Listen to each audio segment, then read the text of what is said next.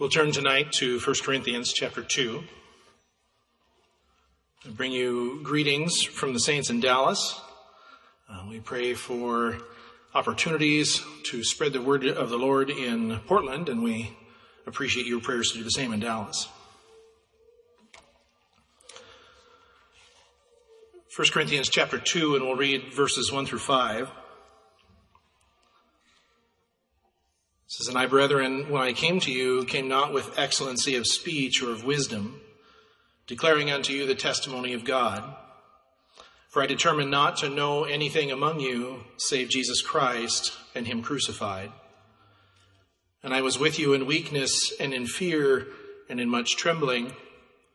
And my speech and my preaching was not with enticing words of man's wisdom, but in demonstration of the Spirit and of power, that your faith should not stand in the wisdom of men, but in the power of God." Paul here is drawing some interesting parallels. Certainly they knew who Paul was. Paul, from a credential standpoint, had quite a number of credentials. He was a learned man. They understood this. He was wise in things in the world. He was wise in things in the Word of God, and certainly they would trust the things that he said as he preached them about things that he knew in Scripture. But here Paul says that in verse 1, he says, "Came not with excellency of speech or of wisdom." And in verse 4, he says, "And my speech and my preaching was not with enticing words of man's wisdom." Paul is essentially, as he preaches here, he's telling them, he says, this isn't about me. I'm not coming to you. Don't believe me because I can speak eloquently. Don't believe me because, of any learnedness or anything like that. He says, this is the Word of God. And so it's not about man's wisdom. It's not about even Paul's wisdom. It's about the power of God. And that is the central piece that we should consider tonight, is faith in the power of God. We read of several stalwarts in the Word of God, and we read about their example, and we consider David, and we look into 1 Samuel chapter 24, verse 5.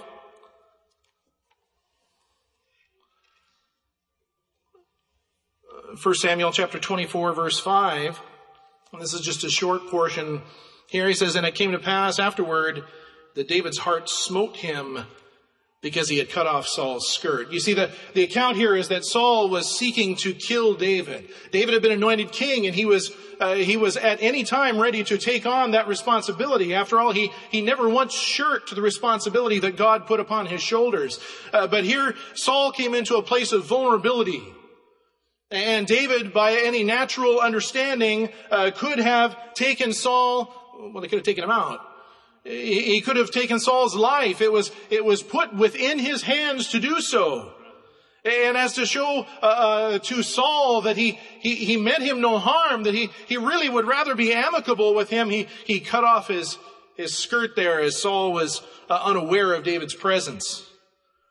But you see, it smote David's heart. You got to understand the tenderness of David in this account. In 1 Corinthians, Paul mentions that in verse 3, he says, "I was with you in weakness and in fear and in much trembling." You see, that's a key to understanding the power of God, is understanding and being in fear, or we should say reverence, to Almighty God.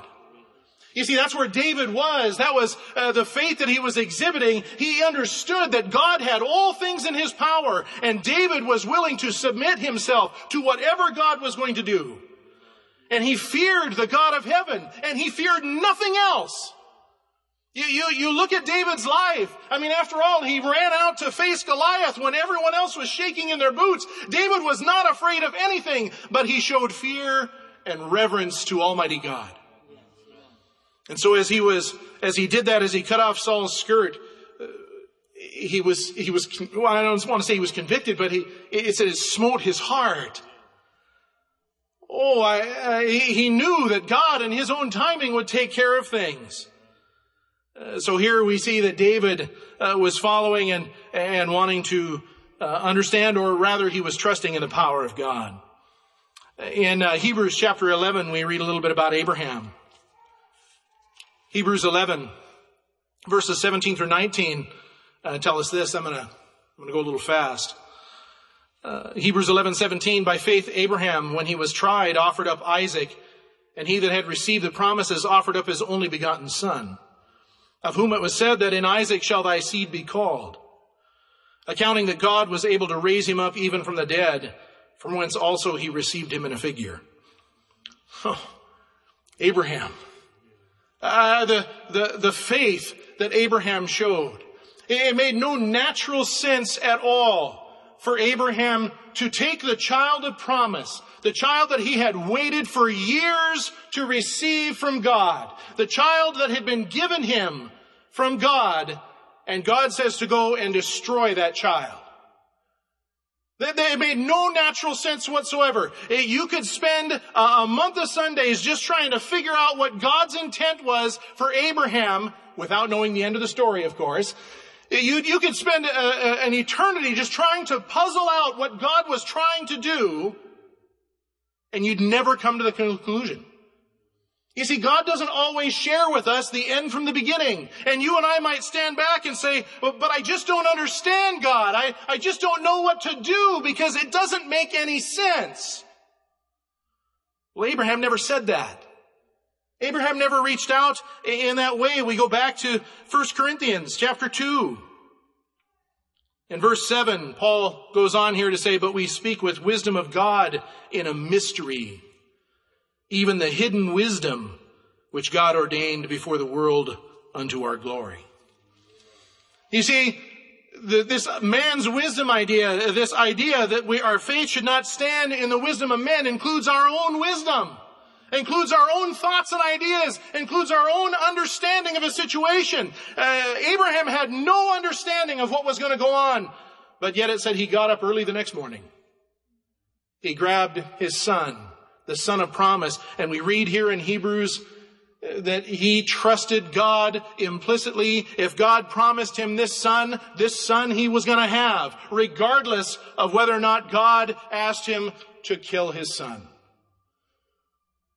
This faith that Abraham exhibited, we get to be beneficiaries of today. We read of the three Hebrew children in Daniel chapter 3. And in Daniel chapter 3, we read that they were brought up before Nebuchadnezzar.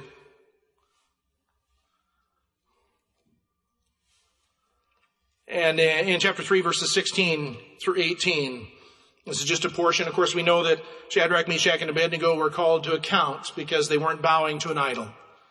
And so the king threatened to throw them into the furnace. And you got to love their response. Verses 16 through 18, he says here, Shadrach, Meshach, and Abednego answered and said to the king, O Nebuchadnezzar, we are not careful to answer thee in this matter. If it be so, our God, whom we serve, is able to deliver us from the burning fiery furnace, and he will deliver us out of thine hand, O king. But if not, that's an important part. You know, we tend to focus on the fact that they were saved out of that fire. But you got to go into the faith that was exhibited here. They were ready to give their lives. But if not, be it known unto thee, O king, that we will not serve thy gods nor worship the golden image which thou hast set up. And it says that it enraged Nebuchadnezzar. And I can imagine, well, no, I can't because I've never been a king, but I can imagine kind of that Nebuchadnezzar in his authority and in his royal decrees, how dare these young upstarts try to undermine his authority. You know, realistically, I don't think that Nebuchadnezzar acted out of anything different than any other king would have. So Shadrach, Meshach, and Abednego laid it out before the king just in very simple terms. O king, Our vision is not set on today. Our vision is not set on the circumstances around us. Our vision is not set on what happens in that furnace. Our vision is set on our God. Our vision is set on His mighty power. He can deliver us. And if He does not, we will be with Him. You see, they focused on tomorrow, not on right now, not on the present circumstances. I'm nearsighted. And so if I do this, well, I know you're people because I think there's the form of shoulders and heads. But that's about all I can see. I'm really short-sighted. I can't see very far. In fact, actually, my eyesight's gotten worse, and you might notice me doing this because I can't read it if I'm like this. So, but I'm nearsighted. I just can't see far off. And I think a lot of times we're very nearsighted in our own lives. We're very nearsighted. We can only see what's right directly in front of us and give no thought to what's out there, what's going to be on beyond this. We see a lot of that going on in our world today. People just very short-sighted, just thinking about what's going on right now without any thought of the consequence. Oh, you know, the world continues, and this is that man's wisdom thing. It used to be that there were, rebels and upstarts that would, bring about ideas that were these things that most people would look at and go, that's nonsense. But now it's infiltrated our government. It's infiltrated the daily lives of people and our laws and things of this nature. I'm not being political. I'm just saying you can read that for yourself. You can see it. The reality is that, again, it's this man's wisdom idea. We ought to be able to give everybody what they want and have no consequences. Well, that's just not possible. We have our eyes set on tomorrow. We have our eyes set on eternity. And so as we consider these examples, David feared God. Abraham was not confused or confounded. He just chose not to even consider trying to figure it out. And we see that the three Hebrew children were not short-sighted. So we can put our faith in the power of God. God told Job, and you consider Job's pains and his struggles, but God didn't handle him gently at times. Job chapter 38, verse 4, where wast thou when I laid the foundations of the earth? Declare if thou hast understanding. And he goes on to say many different things. Were you there when I did this?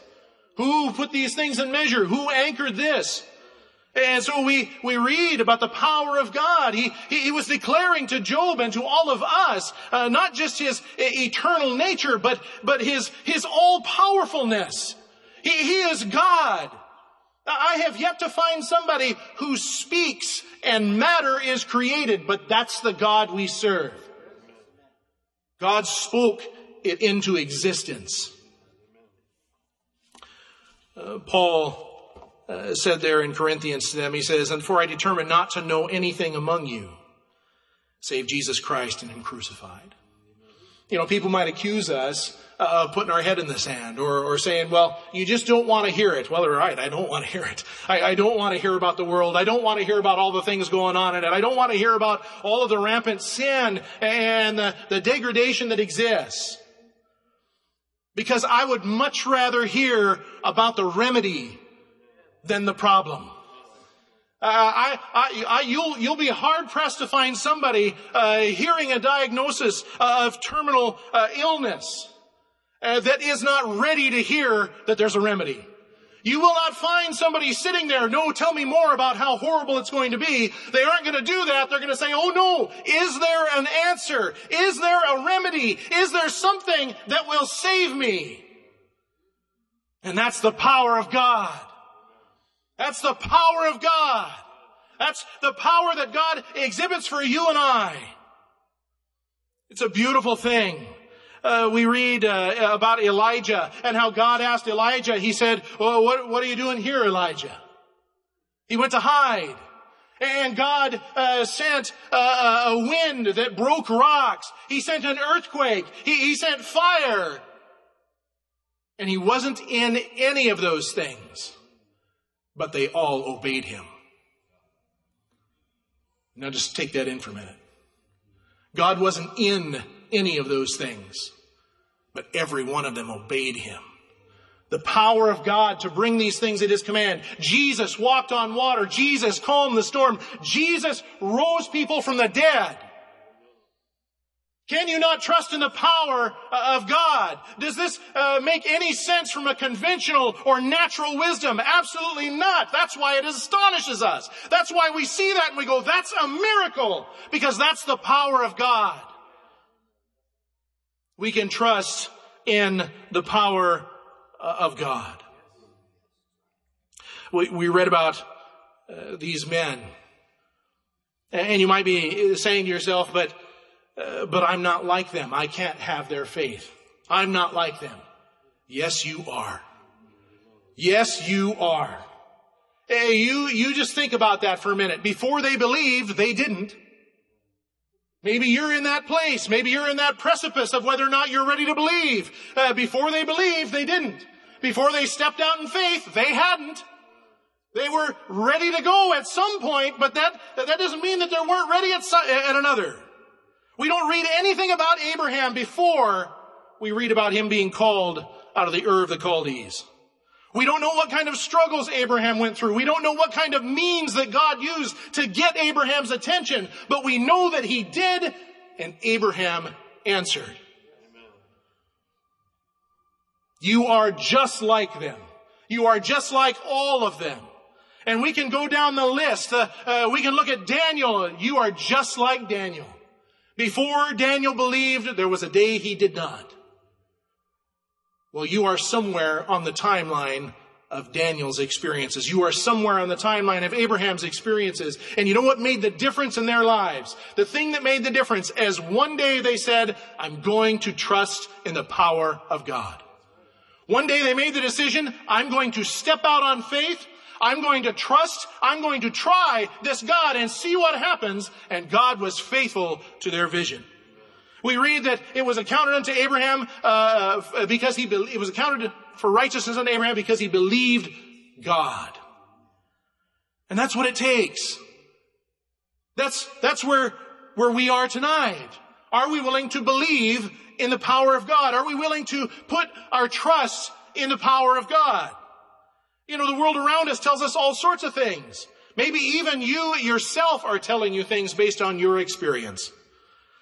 Well, I've got to tell you, from my own testimony, until I experienced the things of God, I hadn't. But then one day I did. Then one day I reached out on faith, and the Lord was there, and He met me. And, you know, everything changed. My life changed. I met the Lord at the altar. I shared numerous parts of my testimony at different times with Sunday school classes and whatnot, and I won't give you all the details, but rest assured, when I stepped out on faith, God was there. And the same exists for you and I today. I think about Daniel. What was special about Daniel?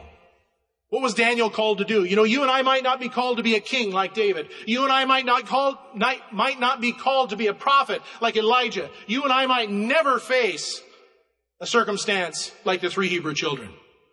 But what was David's accomplishment? What was Daniel's accomplishment? Daniel went into captivity. I mean, to my knowledge, Daniel didn't even preach to anybody. To my knowledge, Daniel didn't go out in the streets and preach to anybody. He didn't hold services. He didn't do any of that. We recognize him as a man who interpreted dreams that God gave him.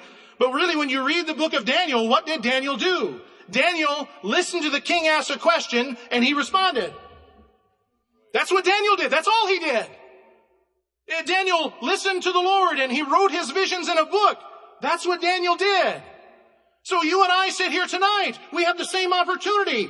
Daniel trusts the God of heaven, and you and I have the same way. We can trust the God of heaven today. When God gives you an ordeal, when it comes your way, you can trust Him for that. I got to thinking about trusting in man's wisdom and the things that go on around us. You know, this old world is just rampant with things that wish to tear us down. And I don't want to dwell on that because we serve a God who wants to build us up. But the reality is that when we spend time thinking about, anything really in the world, If you spend time thinking about all these different things and trying to figure out your part and how you can make it better and all of that, trust Jesus. That's the answer. The answer is Jesus. Anything that comes along, whether it's political or racial or social or any of that, is trust Jesus. There really is no greater answer than trust Jesus. Paul says that. For I determined not to know anything among you. I don't want to know about the problems going on. I want to know who doesn't like who. I don't want to know any of that stuff. Let's just focus on Jesus. Because that is the power of God unto salvation. That is the power of God that will lead us all the way home to victory. That is the power of God available to us today. Paul preached God's word. Well, the word of God has been preached here tonight. And you and I have that same opportunity to do exactly what he said. We don't want to put our faith in men. We don't want to put our faith in our own ideas, but we can put our faith in the power of God. And the Holy Spirit is here tonight. The Holy Spirit is reaching out. And you might ask me, well, Tony, do you believe the Holy Spirit attends all of your sermons? That has nothing to do with me. It has to do with the Word of God that promises that he will be here when two or more are gathered in his name. You don't need me for that. You don't need any of us on the platform for that. When you meet in Jesus' name to magnify him, to praise him, to seek him, God will hear and he will answer and he will send his Spirit there. And God has sent his Spirit here tonight. And we are in his presence. Are you going to trust in his power? Are you going to step out in faith? Tonight is the night that you move along that timeline and you become more like Daniel. You become more like the three Hebrew children. You become more like Abraham because you exhibited faith in Almighty God. He's calling you. He has something for you.